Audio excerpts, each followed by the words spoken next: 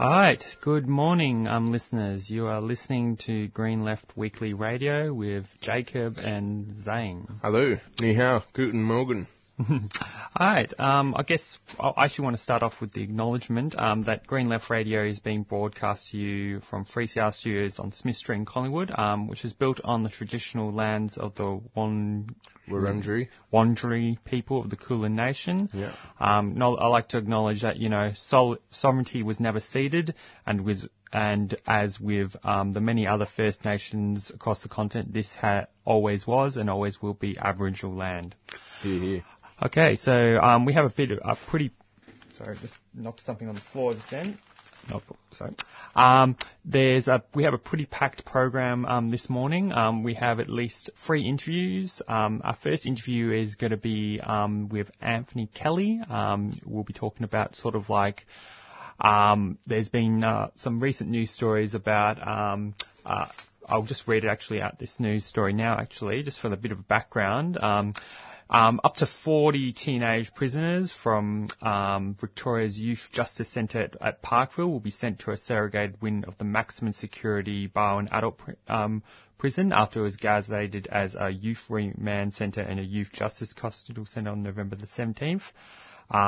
So basically they're going to be sending youth to adult prisons, with Victoria Premier Daniel Andrews saying that the adult prison was the most appropriate facility for those responsible for allegedly rioting at the Parkville Justice Centre the previous weekend. And he said that prisoners all over 16 would be moved to Barwon Prison for a number of months while the Parkville Centre is fortified. So that our first interview will kind of be dealing with those kind of issues, especially around this we'll also be talking about the supposed crime wave of youth crime, which is all coming from the Herald Sun, and we're going to sort of debunk kind of like the racism behind those kind of headlines in that interview. I guess in terms, so Zane, do you have any sort of immediate thoughts on sort of any headline news you'd like to share? Well, just this sugar tax actually. That's been interesting to me because a couple of years ago I studied the sociology of food when I was at Newcastle Uni, and we looked at the way that the human body is kind of programmed to crave 3 things: sugar, salt and fat, because in hunter-gatherer times, or where we're sort of evolved from, sugar, salt and fat would be available in trace amounts in the wild, and so your body was like, wow, that's good stuff, I'll get some of that while it's available. Now that we can mass produce and farm things, we can basically put lots of sugar and salt and food and fat into food, and corporations do that because they know that the human body is programmed to want these things. And then you have this interesting phenomenon where 100 years ago, you might associate being rich with being overweight, but these days there's a new phenomenon where actually poor people are often overweight, and it's because often the most calorie-rich food, because poor people have a limited amount of disposable income, and they want the most calories, they want the most satisfying meal that they can get with the limited amount of money. And it's not like a sort of like a crude equation in your brain. How many calories can I get for this $1? It's just more of a what's going to satisfy my hunger? What's a good thing to get for $2, which is what I've got in my pocket right now. Well, yeah. Now going into that, for listeners who might not know, the Greens Party, sort of under the leadership of Richard Di Natale, have proposed a sugar tax on basically sugary drinks and sugary food, and essentially what it's the tax basically works by basically they're taxing, it's sort of like the GST, or the carbon tax. Or the carbon tax, except it's instead of being applied to goods and services, there's going to be an extra levy on sugary foods. So basically sugary foods and soft drinks under this tax would be in theory more expensive. Tax is sort of aimed to sort of in principle, it's supposed to divert people who, consume. Well, it sends a sugary. signal to the market, Jacob. Yeah, The food market. yeah, Because we don't have individual people looking to get maximum calories for their buck. We Yep. have a market. Yeah. So if we can send some signals to the market, that will rectify the issue. yeah. But I guess there's a lot of problems with this policy because basically I feel it kind of I have to strongly criticise the Greens for putting forward this policy because it doesn't actually address the kind of fundamental issues around healthy food. In fact, the simple principle was why aren't they thinking about making healthy food more accessible and cheaper? And I guess another issue is when it comes to fast food, and that is for a lot of working class people, working 9 to 5 jobs, long hours, it's much more cheaper to go to McDonald's than to go to some nice, healthy takeout restaurant. And that's really the reality of it, unless there's going to be a policy that actually addresses that problem, then this sugary tax just comes off as very sort of middle class kind of moralism. Yeah, for real. And when I was studying the sociology of food, it basically, that was the other side of the coin, was generally these days, wealthier people are the ones who eat more nutrition dense rather than calorie dense foods, and that's because it's a luxury you can afford when you've got more disposable income. You can pay more money for a fancy salad or whatever, whereas, it's that cheap bang for your buck, calories for your buck thing. That's why poorer people eat, somewhat unhealthy foods. Yeah. So. Well, going on to another side of the... Sorry, just before we do, the other thing I would say, Jonathan Stree, who's a Greens councillor from Gabba Ward in Brisbane, he put out a good thing on his Facebook page, and he said, look, I support the idea of getting people to eat less sugar. We're on the same page there, but this is a kind of like a regressive, it's not a good way to achieve that outcome. But he's also saying... the Greens are meant to be a different party where there's more grassroots consultation amongst the membership when we're coming up with policy, but this is... He didn't use the word top-down, but he's basically saying this is a top-down policy that's come out of, the leadership at the top in Canberra, Yeah, that's that point in the court. But of course, I think they have just actually recently heard that they maybe because of sort of pressure, maybe from the membership of the Greens, who maybe majority might not be happy with this policy. Don't know for sure that they might not even be adopting it. But of course, this. I first heard about this policy actually several months ago, and now it's sort of come back to the surface. So some interesting sort of developments there. Guess now, going to other side of Australian politics, many probably heard that Peter Dutton has made some interesting statements recently. First, he started off by saying that it was a mistake from Malcolm... What was his last name? Fraser? Malcolm Fraser, yep. Who, for history's sake, that he was responsible for actually having quite a very humane refugee policy, especially towards Vietnamese refugees. I mean, it wasn't perfect, but Peter Dutton is going on to the record of saying he made a mistake, of course, because Peter Dutton supports the mandatory detention, boat turnbacks. And Lebanese refugees. Especially, yes, Lebanese. He's made a completely, sort of a racist statement towards Lebanese Australians, basically saying that it was a mistake to let Lebanese Australians in because some of them had turned out to be criminals, which is completely irrelevant because any in terms of crime, crap. I'm yet to be shown any statistics that says the Lebanese portion of the population is any different to any other part of the population. I think it's just complete rubbish. Yeah. And the context of that, of the war, the so-called war in Lebanon, as I understand it, is Israel trying to invade Lebanon and bombing the crap out of the place, like they do to Palestine every now and then.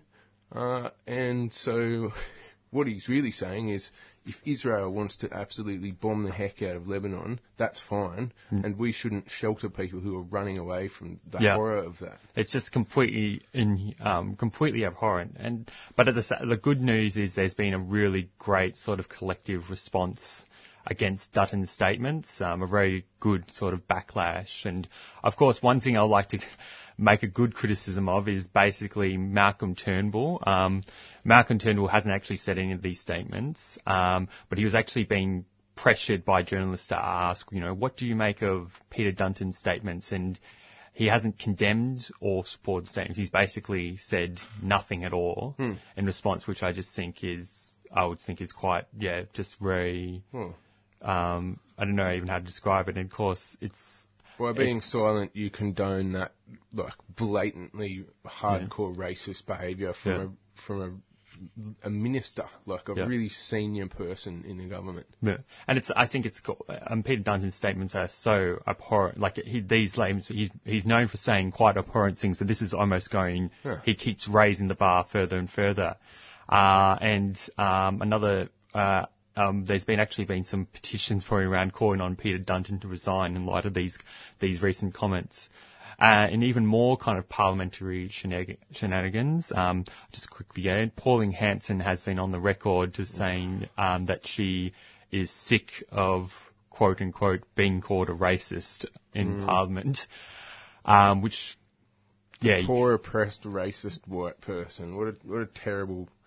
It must be so difficult for Pauline Hanson going around whipping up racism all the time and then having to deal with the fact that she's a racist and people call her out on it. Yeah, poor Pauline. It's I'm shedding a tear. The political correctness.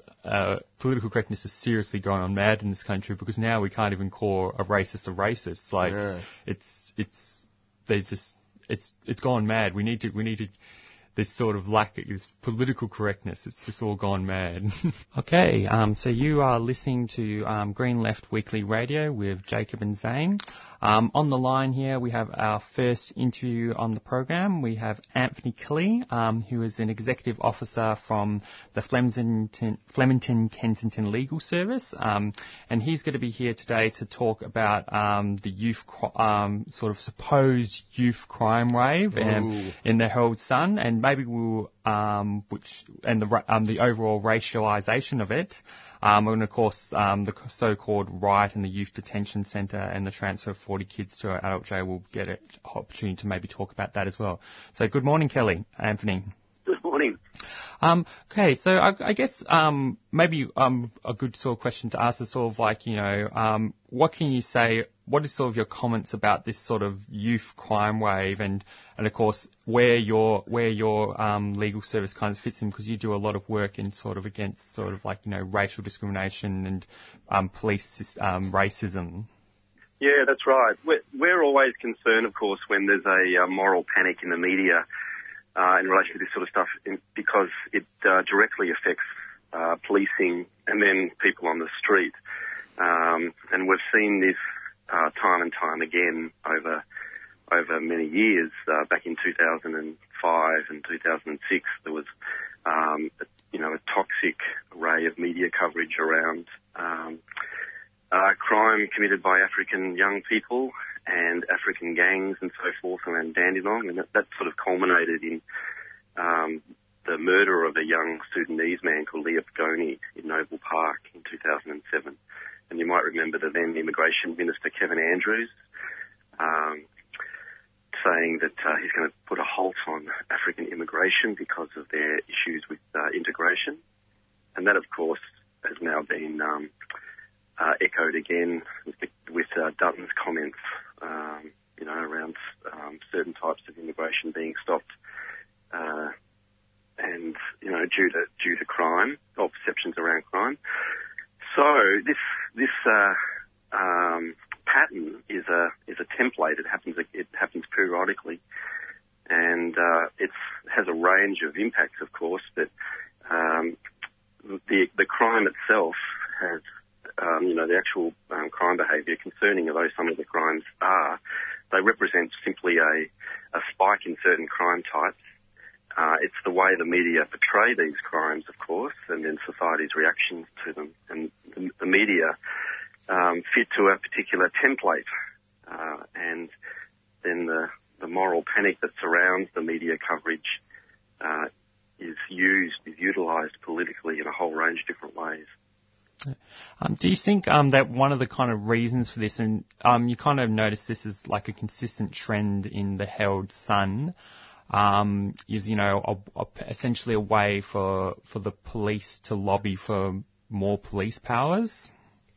That's one impact, yes. You see that it's not just police lobbying, it's also political party posturing and saying that they will bring in and allow more police powers.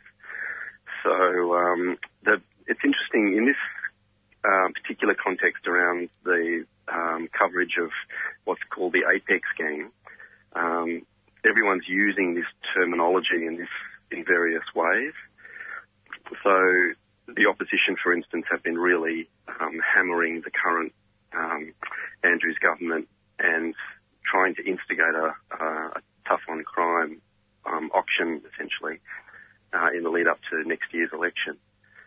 And they're using the Apex gang, this racialised crime fear, in order to put lots of pressure on the Andrews government. And the Andrews government is susceptible to that. It's definitely responding in various ways. But the Victoria Police, to their credit, are actually trying to water down the racialised nature of the reporting. They're equally as shocked. They see that the carjackings and house robberies, there's a huge range of ethnicities involved in this. It's not one particular ethnicity involved, and they're also sort of trying to talk back against various media commentators who are relating it to African or Islander young people and trying to racialise the issue. That's peculiar. So it's actually quite interesting.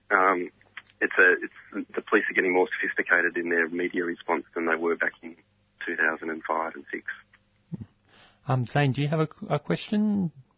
Oh, yeah, just a comment, Anthony. It's almost like the Liberals here are trying to initiate a sort of a Donald Trump-like campaign. So it's when Donald Trump says we're going to build a wall and get rid of all the Mexicans, the Victorian opposition and unfortunately the Andrews government as well seem to want to, the centrepiece of their sort of racist scaremongering and distraction is, we're going to crack down on youth crime and the Apex gang.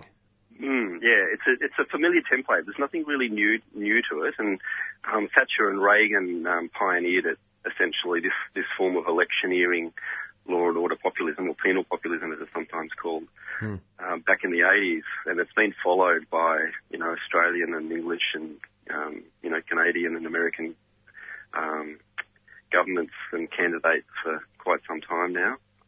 But yeah, it is incredibly familiar. It's incredibly damaging because not only does it, exacerbate far-right, paranoid nationalism, but it destroys the ability of communities to reset, to newly arrived communities to resettle. It really undermines that social cohesion in a very profound way. But yeah, it leads to incredibly poor criminal justice policies, ineffective and detrimental. So the more, the evidence is overwhelming that increased punishments, increased jail terms, and increased prison populations is not only ineffective, it's detrimental, increases recidivism and criminal rates overall. And that early intervention and support and whole range of different preventative measures are far more effective in multiple ways. And yet it's these sort of law and order population pushes up prison rates, as we've seen here in Victoria since the last government, and undermines effective criminal justice policies. Yeah. Okay, I guess moving on to the next topic we wanted to interview about. What can you say about the supposed riot that's happened at the Youth Detention Centre? I put that right in quote unquote because it's kind of like a media sort of term, and the transfer of the 40 kids as a result who were held in this detention centre to an adult jail. Yeah, so a couple of observations really, and I haven't been looking into it specifically. It's not sort of our area. We don't have clients in there currently, but there's a couple of observations that I think are worth noting, and one is that it's being linked to the scaremongering. It's being linked to Apex Gang, and it's being automatically embedded in the same law and order, tough on crime rhetoric. So the opposition are going at Andrews as being soft, and the kids are out of control, and the governments can't control kids, and all of that narrative is about the tough father, frame that they're no longer in charge of the family, and they're emasculated government and so forth. So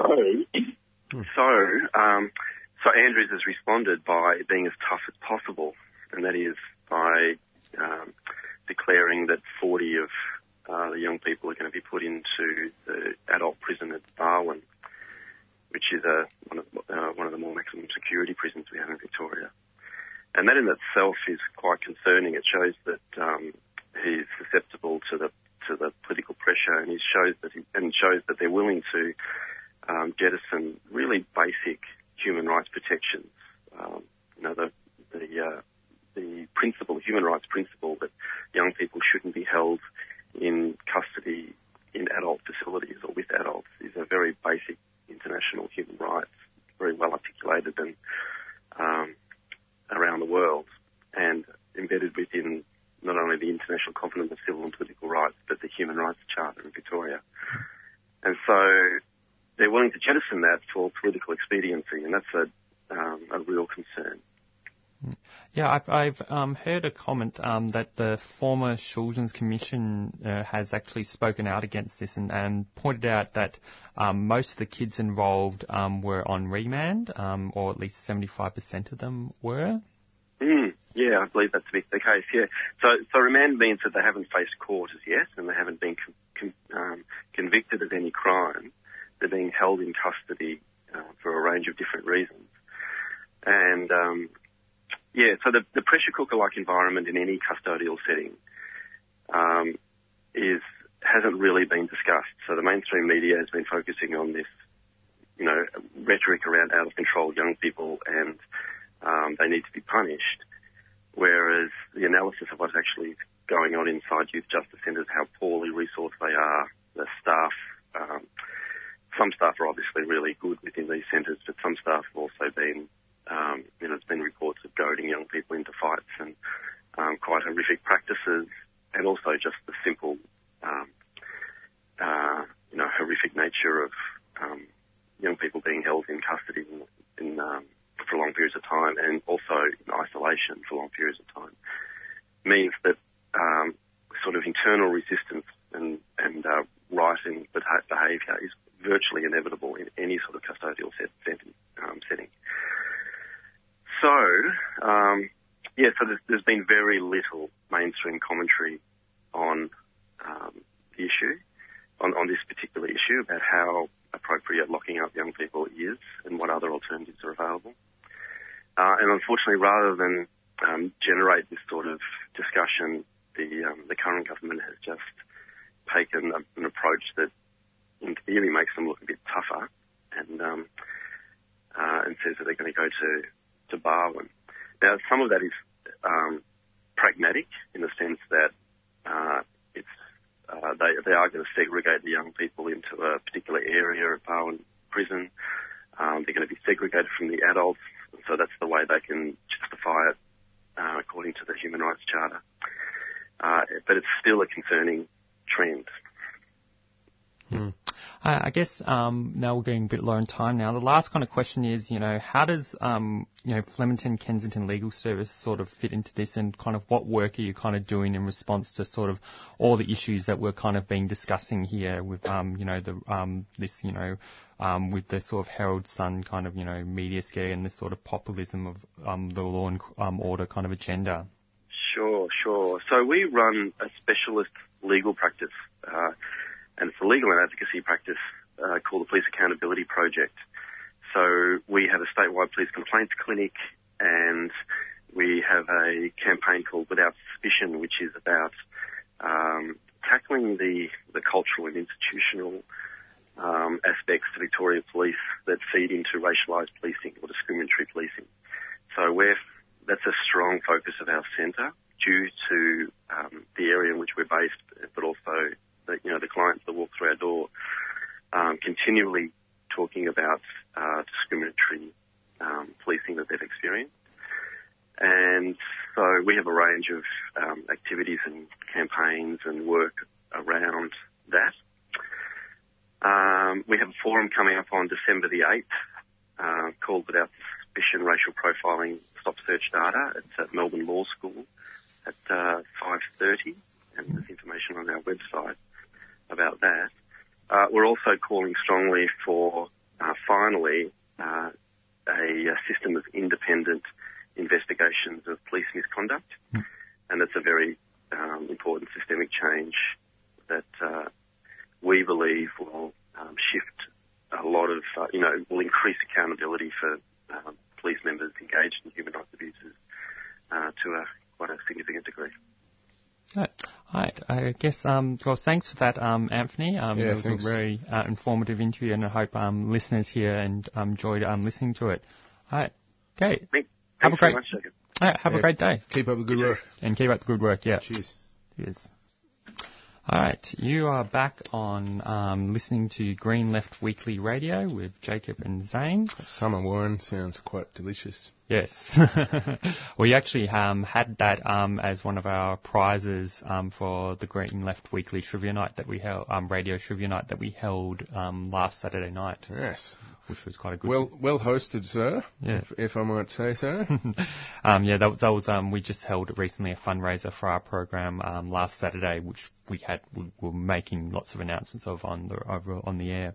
I guess now, going on to some news from the paper Green Left Weekly, we're going to, maybe I think this for this next 10 minutes, we're going to be actually talking a bit about what's sort of happening in Malaysia and the Philippines.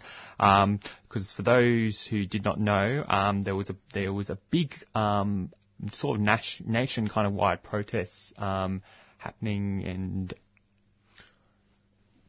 there's been some great protests for big protests around Malaysia. It's sort of a national protest for clean elections. This is the Bersha 5.0 demonstration. There was in Malaysia, reporting from Green Left Weekly, by Alex Bainbridge. The demonstration made a huge splash despite threats of serious repression. The night before the demonstration, at least 10 prominent figures, including key organisers of the rally, were arrested.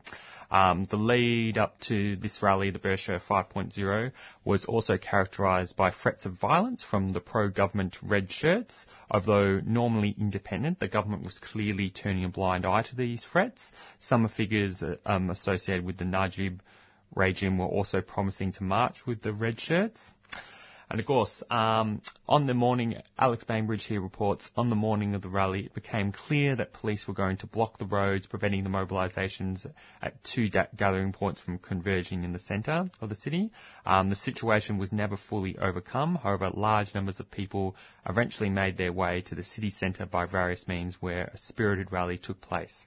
The numbers were down compared to previous Bersha mobilisations, with estimates ranging from up to around 100,000 Bersha Lelo shirts compared to 500,000 at Bersha 4.0. One reason for this would be the repression that took place alongside the threats of violence. Other would be the fact that the opposition has split since the last Bersha mobilisation, with the Islamic PAC party leading the opposition bloc. However, despite this, it is Alex Bainbridge reports here that it is still worth pointing out that the Bersha crowd was significantly larger than the 6,000 red shirts estimated to have rallied on the same day. Some other observations was the sheer number of people who were clearly supporting Bersha. There were huge parts of the city where people were proudly sporting yellow shirts. Every train station, even place in the general city, the main mobilisation was full of Bersha supporters. People were selling Bersha 5 T-shirts and other material, and some officially connected to the Bersha movement, some not, at any full fair they could find. The rally was scheduled to run for 8 hours, and people would drop in and out to eat, to move different locations in the crowd, and no doubt to juggle other commitments. In this sense, it was much more like a mass movement than anything that can be readily compared to any recent development in Australia. Tens of thousands of people displayed their support for the movement, notably by wearing their yellow shirts and headbands, and by joining in the general mobilisation, which, despite the threat of violence, had something of the character of a festival. That's Alex Bainbridge there reporting on the sort of big pro-democracy rallies that happened in Malaysia this last weekend. It happened. But just guess one sort of thing in terms of international solidarity. Basically, a bit of news that has sort of popped up is the sort of chairperson of the organising of this movement, the Bersha, the campaign for free and fair elections in Malaysia, Maria Shin Abdullah. She was arrested and detained without trial on November the 18th, a day before a 100,000 strong peaceful democracy march in the capital Kuala Lumpur. Maria is currently being held in solitary confinement, and basically there's going to be a campaign start to develop a campaign of international solidarity with the hashtag Free Maria. I think people, they're encouraging sort of people to, to take a selfie single group and relay it and send it through the Free Maria and Babas Mara campaign for hashtags. Also keep an eye out for any local protest actions organised by the local Bersha community in your city. And I think in the case of Melbourne, there was actually quite a large mobilisation of around over 300 to 500.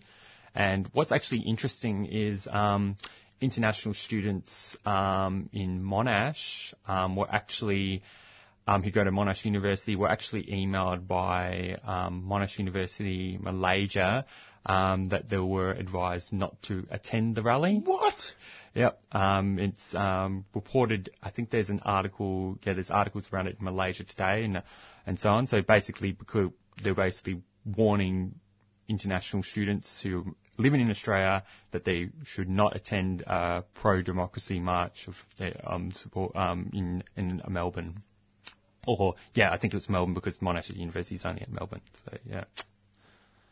That's scandalous. Yeah, absolutely. Since when is the job of Monash Uni to do the bidding of the repressive Malaysian government? Yeah, and there's been lots of criticisms made of whether the university has any right to advise students, especially an institution that is apparently supposed to be politically neutral. So I guess going on, we have Josh in the studio here, who will be doing an interview with in about probably 5 minutes soon, unless you want to start it earlier, Josh. I'm fine, whichever way goes for you. Yeah, it's just more, I think we made an announcement that the interview would be at 7:45, so there might be, so just for the sake of our listeners who might be just tuning in for that particular interview, we'll just hold off until 7:45 a.m. So yes, welcome. Yeah, welcome. Good to have you. Thanks.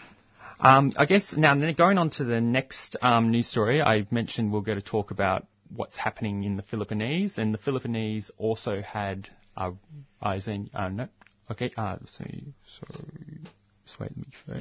also had a very large mobilisation.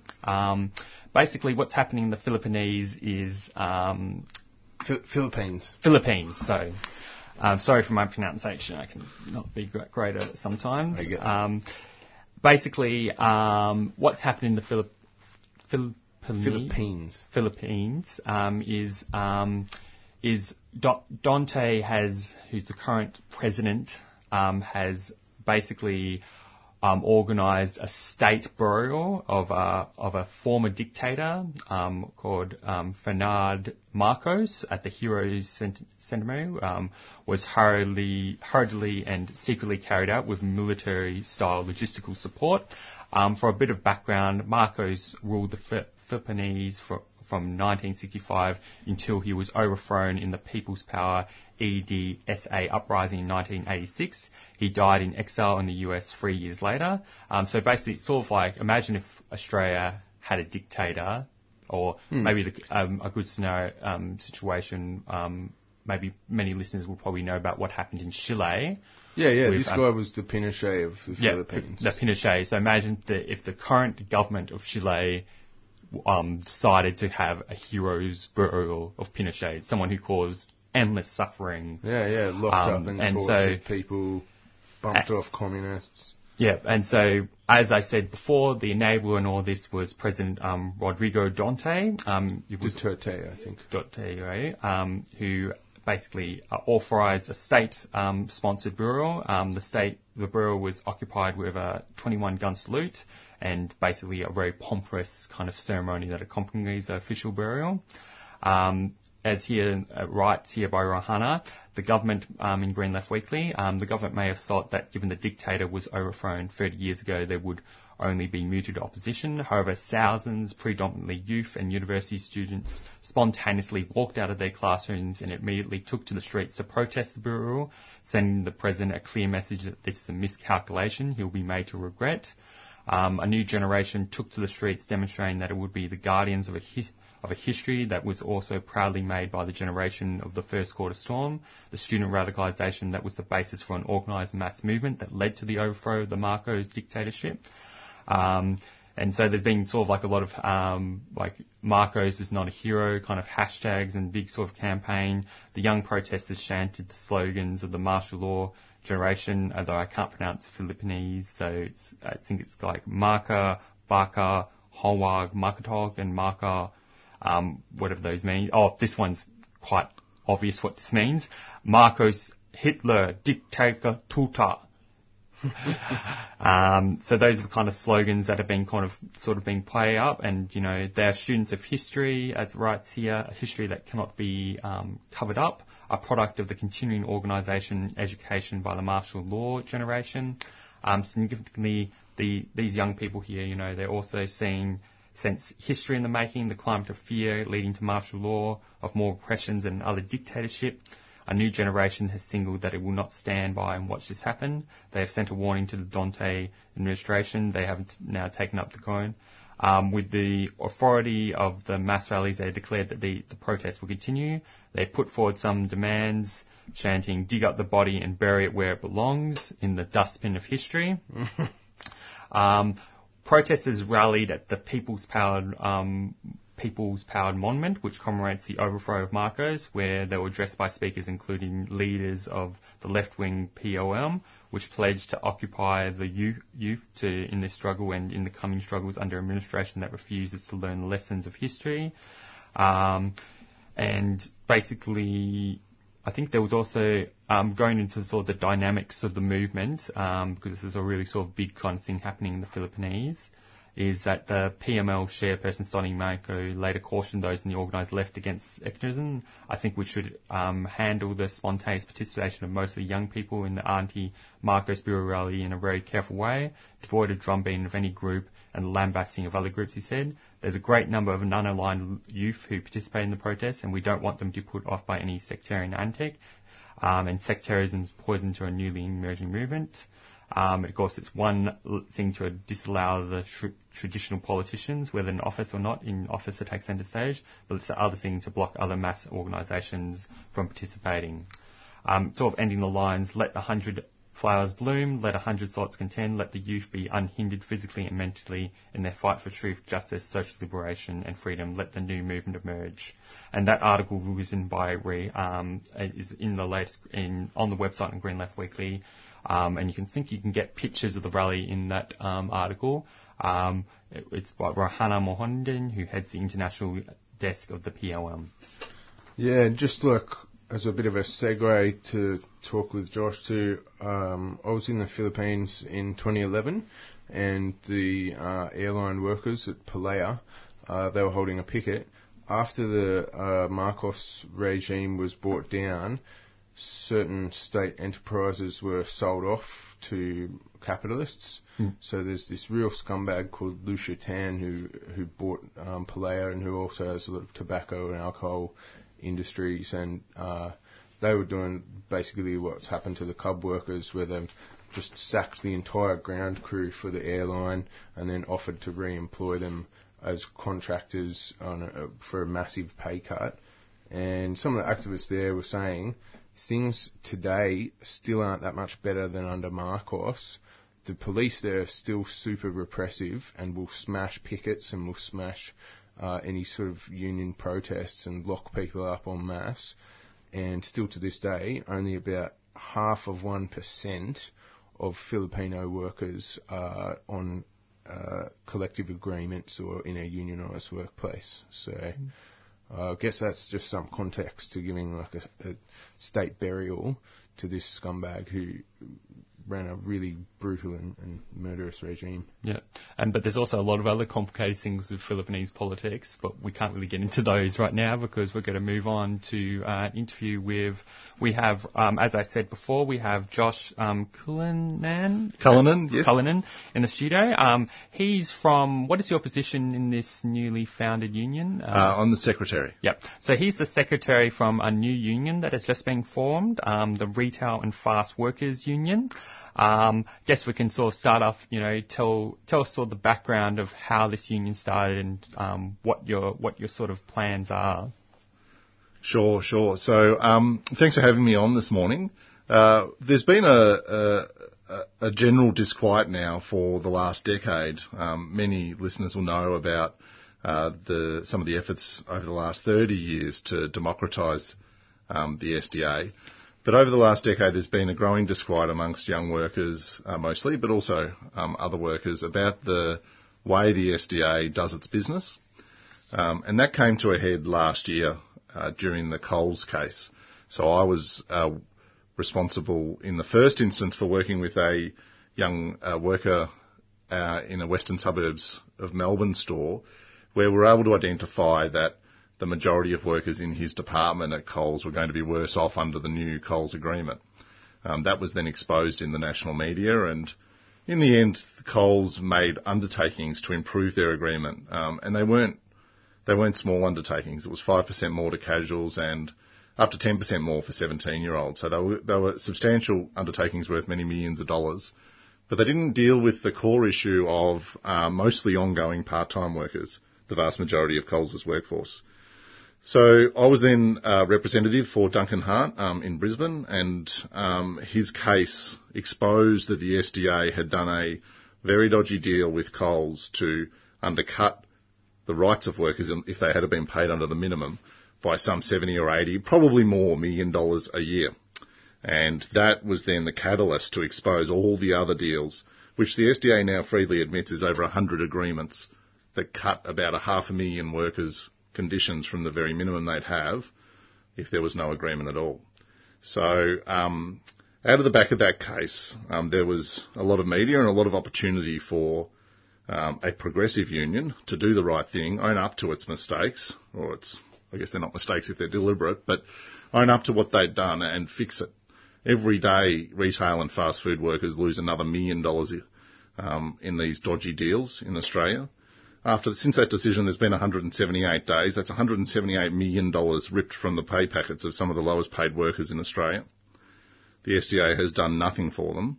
Unfortunately, the ACTU has also been silent, and the Labor Party has done nothing either. So it's come to a head where a group of activists of retail and fast food workers and their supporters have come together and decided enough is enough. It's time for a genuine trade union to step into this space, and that's why we've launched the Retail and Fast Food Workers Union. Yeah, I guess Nick, going to the next question is, what has kind of been the response from other unions in this sort of to the Retail and Fast Workers Union? So, unfortunately, this space is fraught with danger for many other organisations because of the influence the SDA has in the ALP.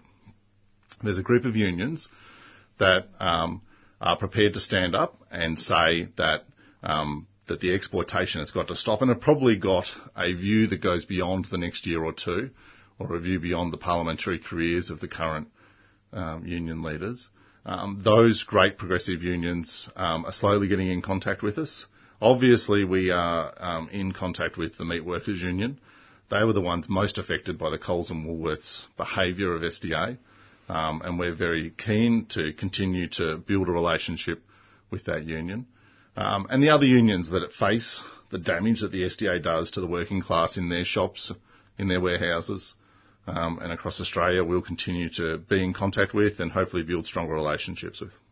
I noticed that right from the outset on your website, you've been very clear in terms of demarcation, and you've said to workers who may come looking at your website to join up, here are the workplaces that we do cover, and if you're working in this area or this category, this is actually the appropriate union for you.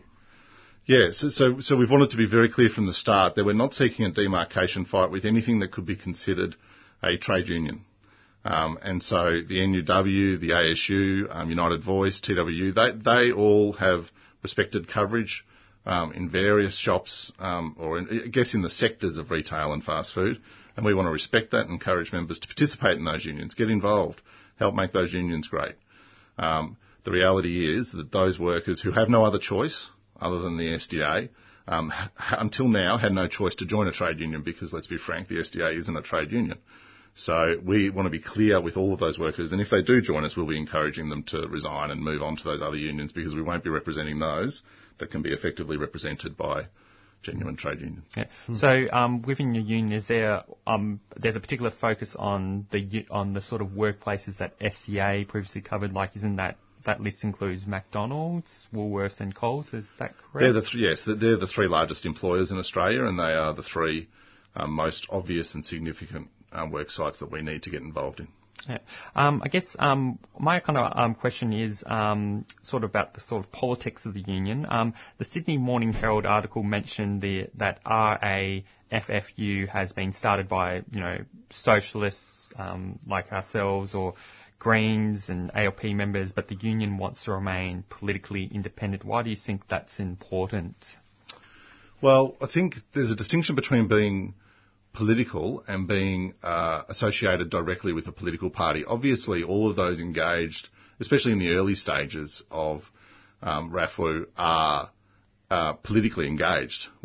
Every person is political as well as social. And I think that we are born out of an experience of SDA members, which has come about through the relationship between the SDA and the ALP, and we're acutely aware that in the foreseeable future, and we're talking many, many years, that a political party relationship is not something that our members are going to be interested in.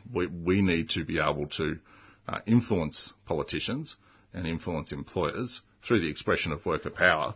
We're not interested in affiliating with any political party or getting engaged in those antics. Our pursuits are at the workplace level. No doubt our members over time will coalesce at a state and a national level, and they will want to develop policy and they will want to implement that policy. But the affiliation to a political party is not on our radar. Yeah, I guess the kind of next question I have is sort of like, what are sort of like the plans in terms of like evolving kind of like the democratic structures of the union? What kind of democratic structures are you looking to implement with this sort of new kind of union in terms of rank and file membership involvement and so on? Yes, there's a few different ways. The first is we haven't established a structure beyond the standard elected executive and committee from the entire membership across Australia. We haven't established a new structure that mobilises from shop stewards up at this stage. We've convened a subcommittee to look at that, to explore the way various other unions work and see the best way that will work for us. We have national employers where across the country we need to be able to, implement the decisions of our members in the best way possible. And so we're interested in getting feedback from members, and we'll go through that process for the next 6 months to a year, and then we will establish a new structure. a special general meeting of our union will decide on what our new structure will be. We've already established that we want full proportional representation voting. The old structures of some of the old guard unions like the SDA still have anti-democratic rules. So we want to be clear that we will have the best possible democratic structure that we can. The other element to it really is the way we resource it. We've been very clear from the start, and everyone who's involved on the committee and at the shop floor at the moment is very clear that we want to resource organising of and by our members. So as our members get engaged, as they organise their workplaces, as they organise the workplaces of their colleagues, and they get to a point where they can, through their own resources, through their own membership fees, establish organising effort, we will be appointing organisers into that space from amongst them. And we're hopeful that will also be another way that we can build a democratic structure into our union. Right. Zane, do you have a particular question you want to ask? Yeah, I'm just a big fan of the BLF Green Bands, and I don't know if you've seen that documentary, Rocking the Foundations, about the Green Bands, and one of the stories at the start of it is about how basically the BLF used to be like the SDA or the AWU, one of these yellow unions that's controlled by the bosses, and there was a rank and file ticket. And they went to union meetings and they tried to vote up a rank and file ticket, and there was hired goons who would come along and beat them up on behalf of the union leadership. But that sort of raised the question of, either democratising the existing union versus doing what you're doing and setting up a parallel progressive union that has rank and file control and that actually advocates for workers instead of for the bosses. So I'm just interested in that decision to take path B rather than it sounds like there's been fairly extensive efforts to try and democratise the SDA, and like that sounds like it's a bit of a dead end. Yeah, so there's a few elements to that. This debate has been going on for more than a decade. I was involved in getting together Coles and other workers 15 years ago, before being banned from hosting meetings at Victorian Trades Hall and other places. We were trying to look at how that might work back then. One of the problems we face with the SDA is a set of anti-democratic rules. So they still have old communist rules, and they have rules now in Queensland where to be elected as secretary you need to be a current serving councillor. So you need to somehow get on the council before you can somehow be elected as secretary. In Victoria and other places, they have first past the post winner takes all elections. So even if you have the support of 49% of the voting membership, you still don't even get one position. All 15 positions or whatever it is go to the winner takes all. They have massive slush funds established over many, many years that have hardly been tapped and are used in other unions' elections, unfortunately. They have $110 million of their own resources to fight anyone who wants to try and stand for election on the basis they don't meet their rules. There's a whole host of reasons that makes that a very long, drawn-out campaign in a highly transient membership that isn't allowed to nominate unless it has 2 years of financial membership. All of those things combined make it extremely difficult, and the problem, and we were debating this right up until July, August this year, the problem right now is the urgency. It's $1 million a day. We could throw ourselves against that brick wall for the next 5 years, 10 years, trying to slowly democratise, but it's $1 million a day. And, let's not forget their conservative position on a whole range of issues, which have led to the marriage equality not being in place right now. It would have been without the SDA. So we've had to it is a hard choice, but it's the right choice. We're already in the fight, and we will be returning stolen wages, back to workers in the next few months as we start fighting these agreements that have been made. And it's not just SDA agreements. The bosses have taken that and run with it too. There are now workplaces that didn't even engage the SDA, just did the same deals, cut the same penalty rates and other rates. So yes, it's a hard choice. It was a hard decision, but we've had to make one, and we're committed to fighting this fight for the next years ahead, because that's how long it'll take to build a strong union. Yeah. One kind of important question to kind of have, even though we're running out of time, but I think it's an important question to ask is, what is sort of the state of registration? Because you're a new union, do you have any, because I don't think you can quickly start off with official union registration with full government support or anything. What is kind of the status of that with the Retail and Fast Workers Union? Yeah, so we established as an incorporated association in Victoria. The next stage for us was to register as an Australian registered body. I won't bore everyone, but under the Corporations Act, effectively, there's a process to be able to trade across Australia, and that's what we've done. So we're with ASIC, we're a registered Australian body. We haven't sought registration with the Fair Work Commission yet as a registered organisation of employees. Again, that would be a fight funded by the SDA to the tune of millions and millions of dollars that we just don't believe we need to have right now. And so whilst we don't have right of entry, we don't believe these workplaces are ever going to give RAFWU any meaningful entry rights. And so we'll be still able to negotiate on behalf of our members, engage in industrial action for our members. We'll be taking industrial activity with it, and like any other union. We'll be representing our members in the commission. We'll be taking court action. We're doing all of those things as well.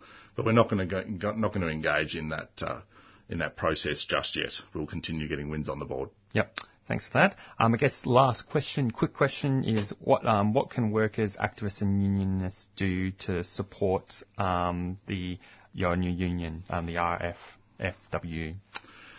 Yes, there's a couple of great ways. The most obvious way for listeners to support is to encourage anyone they know who's working in retail and fast food to join. It's pretty easy. It's online, raffwuu.org.au, raffwuu.org.au. We've got an online process, so it's fairly straightforward. If you don't work in the sector, we are looking for supporters, both financial and volunteer. So we're kicking off blitzing tomorrow.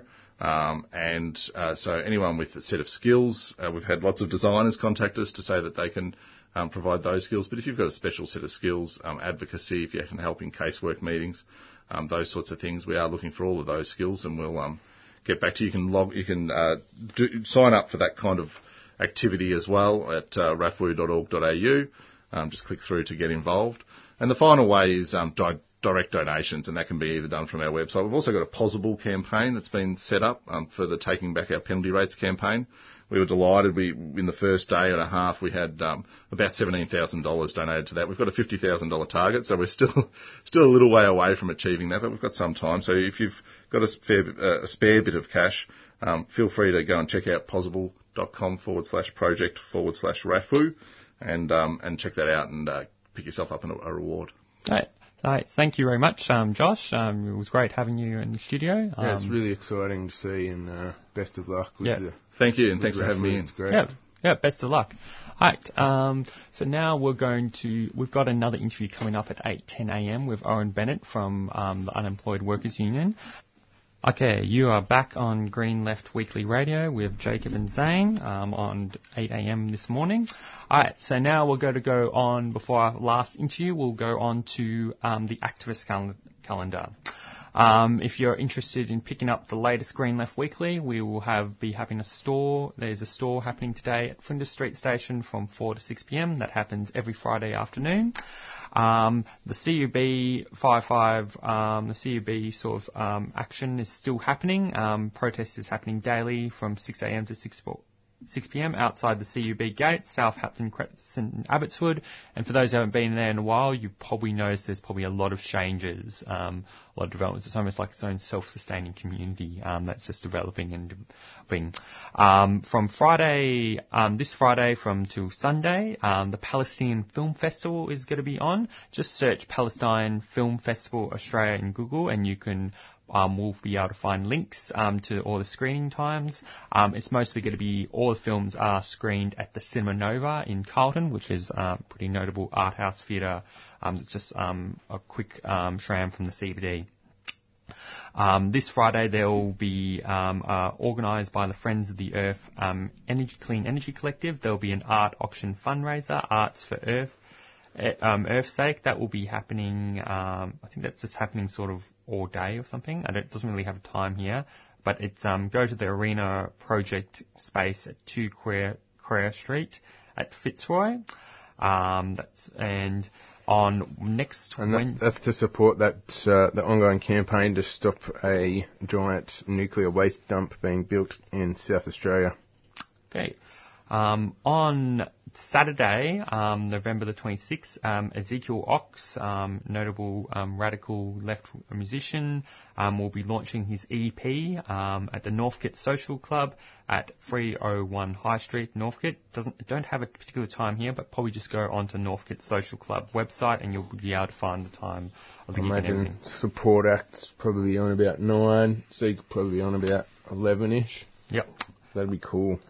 There'll be a forum on solving our job energy crisis. That's what we're going to be interviewing Owen Bennett about. It's going to be happening this Sunday at 2 p.m. at the Unitarian Peace Memorial Church, which is in 110 Grey Street, East Melbourne. Entry is free to Social Security recipients, and wage workers were encouraged to make a donation. There will be also happening on that Sunday will be a Song for Peace project, which is happening at the St Ambrose Community Centre at 7 p.m. to 87 Sydney Road. To register, please email at anticonscription1916 at... I don't actually have the email address here, so it's annoying. But yeah, that's going to be basically a Song for Peace project for against the conscription in memory. And next Thursday, there'll be a rally, Spirit of Eureka, at CUB to commemorate the anniversary of the Eureka Stockade. There'll be a very special rally happening out in front of the CUB brewery. As the weather heats up, the struggle for the CUB 5-5s enters a critical period. Join us to show that the spirit of Eureka is alive and well, beating strong in the hearts of unionists across the movement. After quick speeches, there will be flag raising and the awarding of the annual Spirit of Eureka Award. That's at South Haven Crescent, Abbotsford. Also happening on that Thursday, there'll be flag raising of the West Papua struggle. They'll be at 6 p.m. at the Shrades Hall, corner of Victoria and Lygon Streets, Carlton South. There'll be a public meeting organised by 350. What on earth are we doing? Australia's response to climate change. We'll be featuring eminent human rights lawyer Julian Burnside and ACT Commission for Australian Capital Territory Commissioner for Sustainability and Environment, Dr.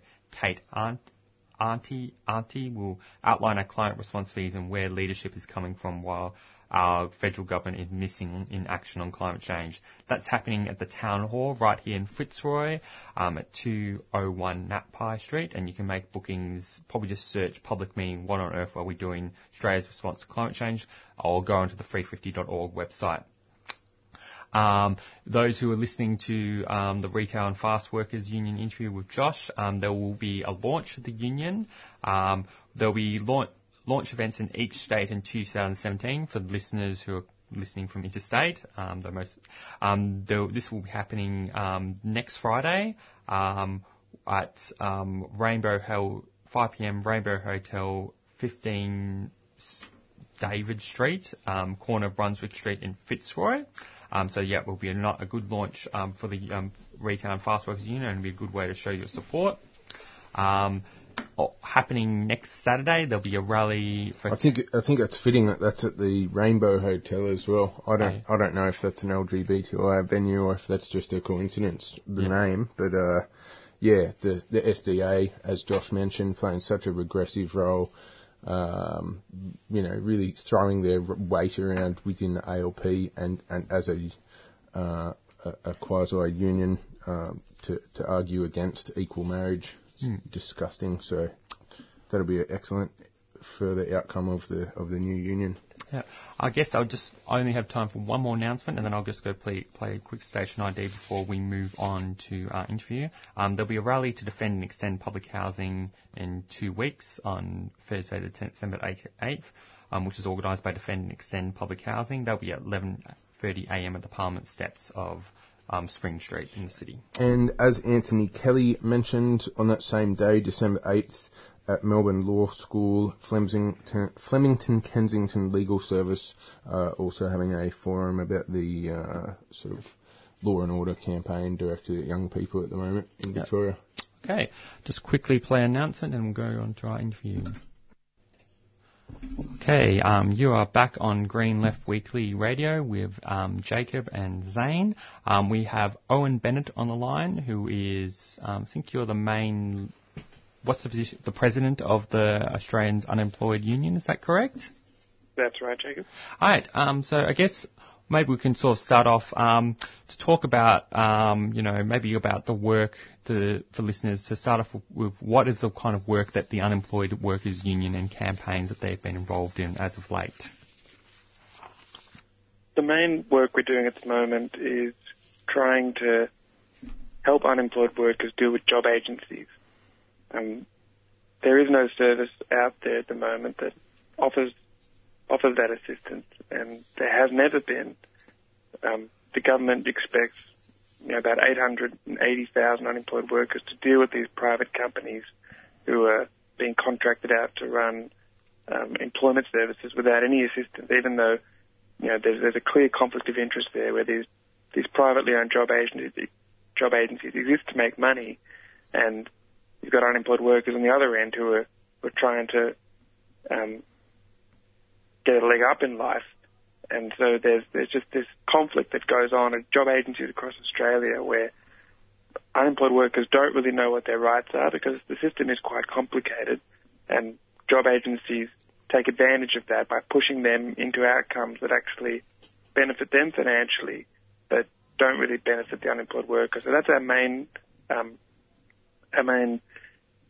function at the moment, you could say, and we have a hotline that we encourage unemployed workers to call for free, and we give them advice on their rights at these job agencies.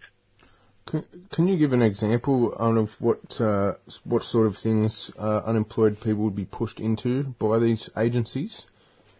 Sure. Well, when this new contract came in, this job agency contract, because it changes every so often, every sort of 3 or 4 years. Or this current contract that the Abbott government introduced in 2015 is going to go for 5 years, so it's really quite a big contract. It's going to go till 2020. But yeah, under this contract, they expanded Work for the Dole quite a lot, and Work for the Dole became the centrepiece of the program in many ways.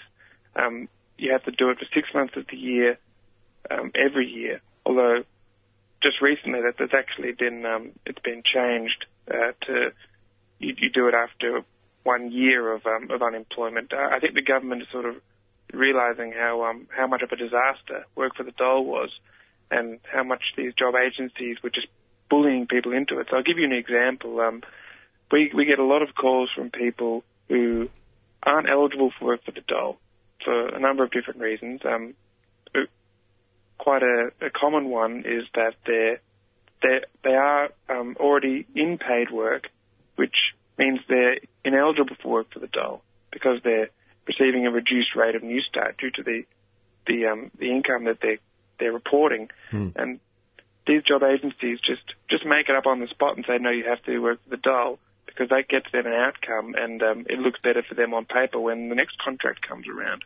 So that's all the job agency is really concerned with, is their end of the bargain, and they really don't care about the unemployed worker and forcing them into all kinds of cruel and unusual activities. And another really common one is people are being forced to attend more appointments than they should be attending. So under the Job Active Deed, which is what we've combed through, and we've produced a lot of material on that, unemployed workers' rights booklets online, we've got a lot of material that we've taken from the contract that these job agencies just haven't seemed to have read, and because the government doesn't really police the industry, they can just get away with pushing people into all sorts of unfair activities. But another really common one is unemployed workers being forced to attend, say, 3, 4, sometimes even 5 appointments per week, and you're only meant to attend one appointment per month, but these job agencies just want to push people into attending lots of activities, keep them very busy, really unnecessarily, just going in there and just doing nothing effectively, what's called Job Club, which is basically going on the internet, which a lot of people could do at home or do in their own time. But the whole name of the game here is just to make the experience of unemployment so unpleasant, so quite horrible and degrading, because it pushes people out into the labour market really forcefully and says you have to accept anything that comes along because this experience of unemployment is so terrible and so humiliating, and that benefits business in the long run because wages and conditions puts quite a strong downward pressure on wages and conditions. So that's really the game here. It's a big stick to beat unemployed workers over the head with to benefit business. Yeah. I guess maybe going on is, what can you tell us about the forum that you have organised this coming Sunday as a way of promoting it, Solving Our Job Agency Crisis? Yes, that's right. Well, this issue hasn't been given any publicity, any attention really, despite it being in such a dysfunctional and punitive system where it's, as I said before, it's putting 880,000 unemployed workers through the ringer a lot of the time. And we're releasing at this event on Sunday at the Unitarian Church at 2 p.m. We're releasing our yearly report of our hotline, which really exposes just the dysfunction that's going on in the system and the punitive nature of the system. We've found that through the calls we've come through, more than half of the calls we've had have involved some sort of bullying, whether it be pushing people into those activities like I mentioned, into work for the dole, not recognising their medical conditions, unfairly penalised. But the penalties that's going on in the system now is just completely outrageous. It's horrific, really, when you think about it. All these vulnerable unemployed workers are being penalised by job agencies for effectively nothing. I'll just give you a brief rundown of what's been going on. So in 2013, this was under the previous system. In that financial year, there was about 700,000, or I'd say about a million, around about 1 million penalties were imposed on unemployed workers, which is a lot. But now, in 2015-16, there's been 2 million penalties has been imposed.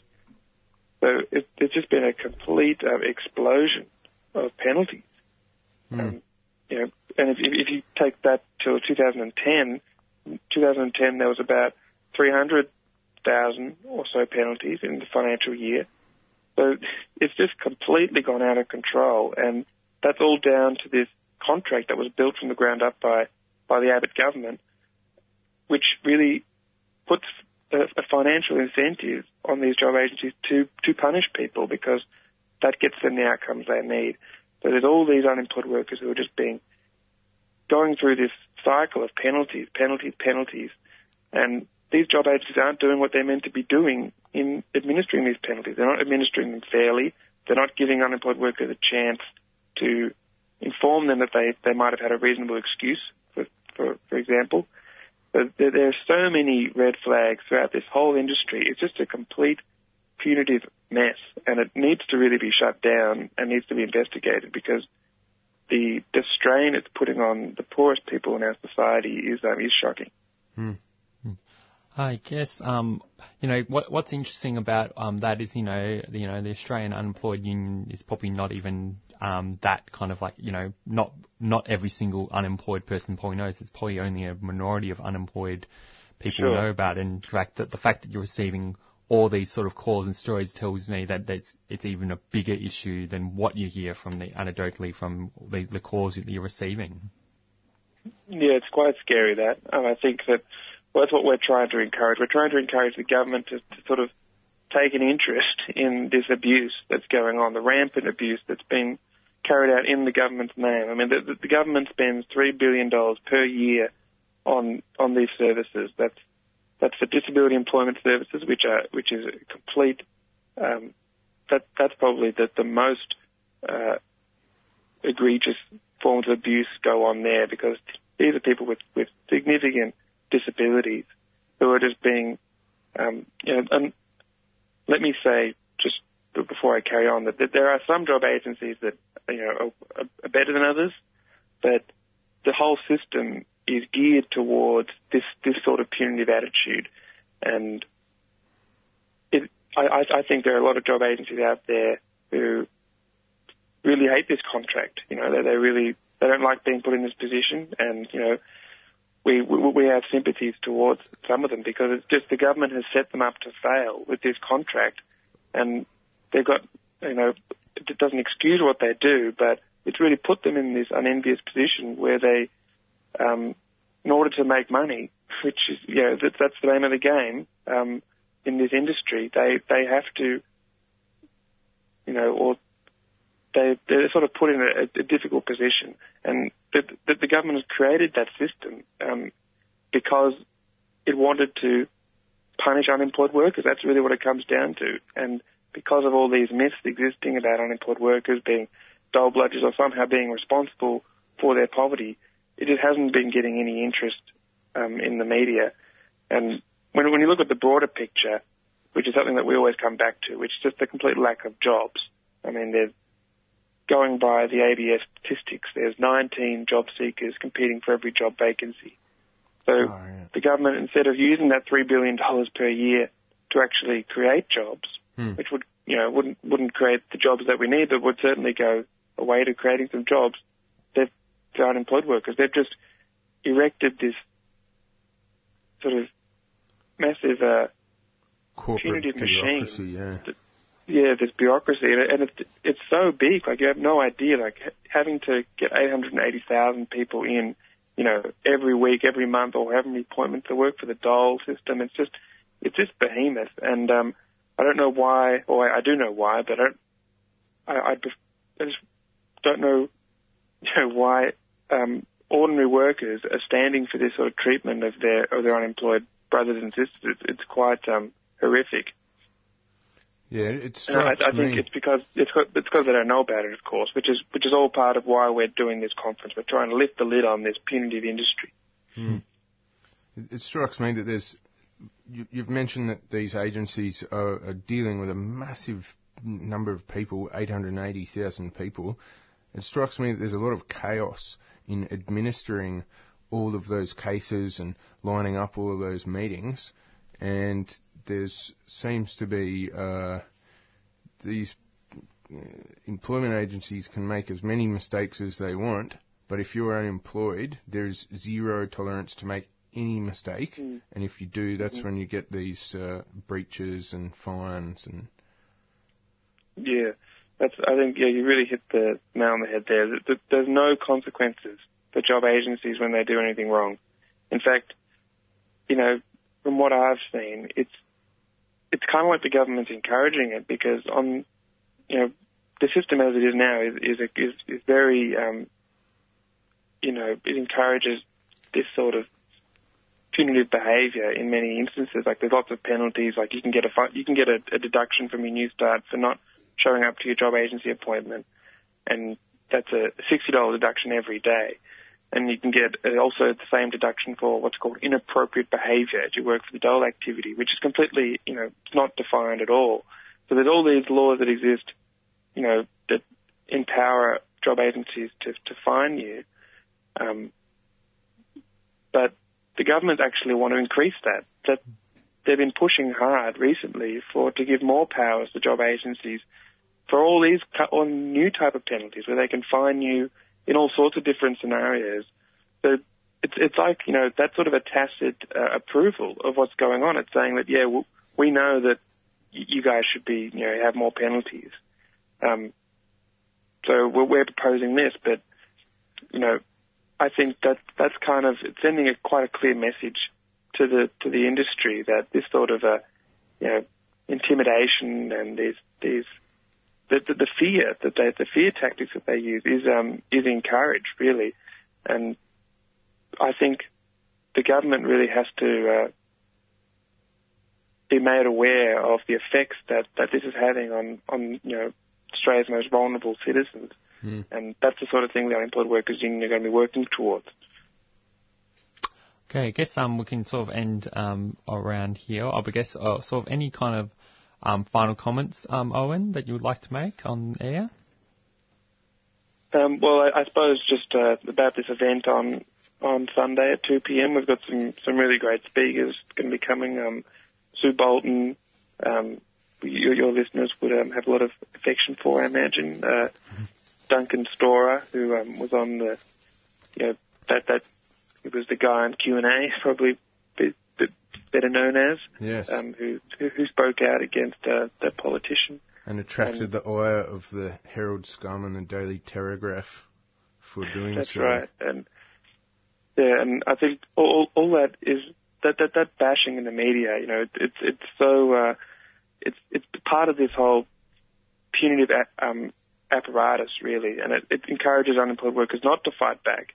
But that's what we need to change. We need to change that culture. We need to say that yes, it's the government that is to blame for this, and we need to hold them responsible, whereas the government, of course, try to shift blame onto unemployed workers, even though, successive governments have failed to create enough work and have instead created this huge punitive bureaucracy and apparatus to sort of punish them for not being able to get a job, which is, it's the government's own fault. And there's some other great speakers as well.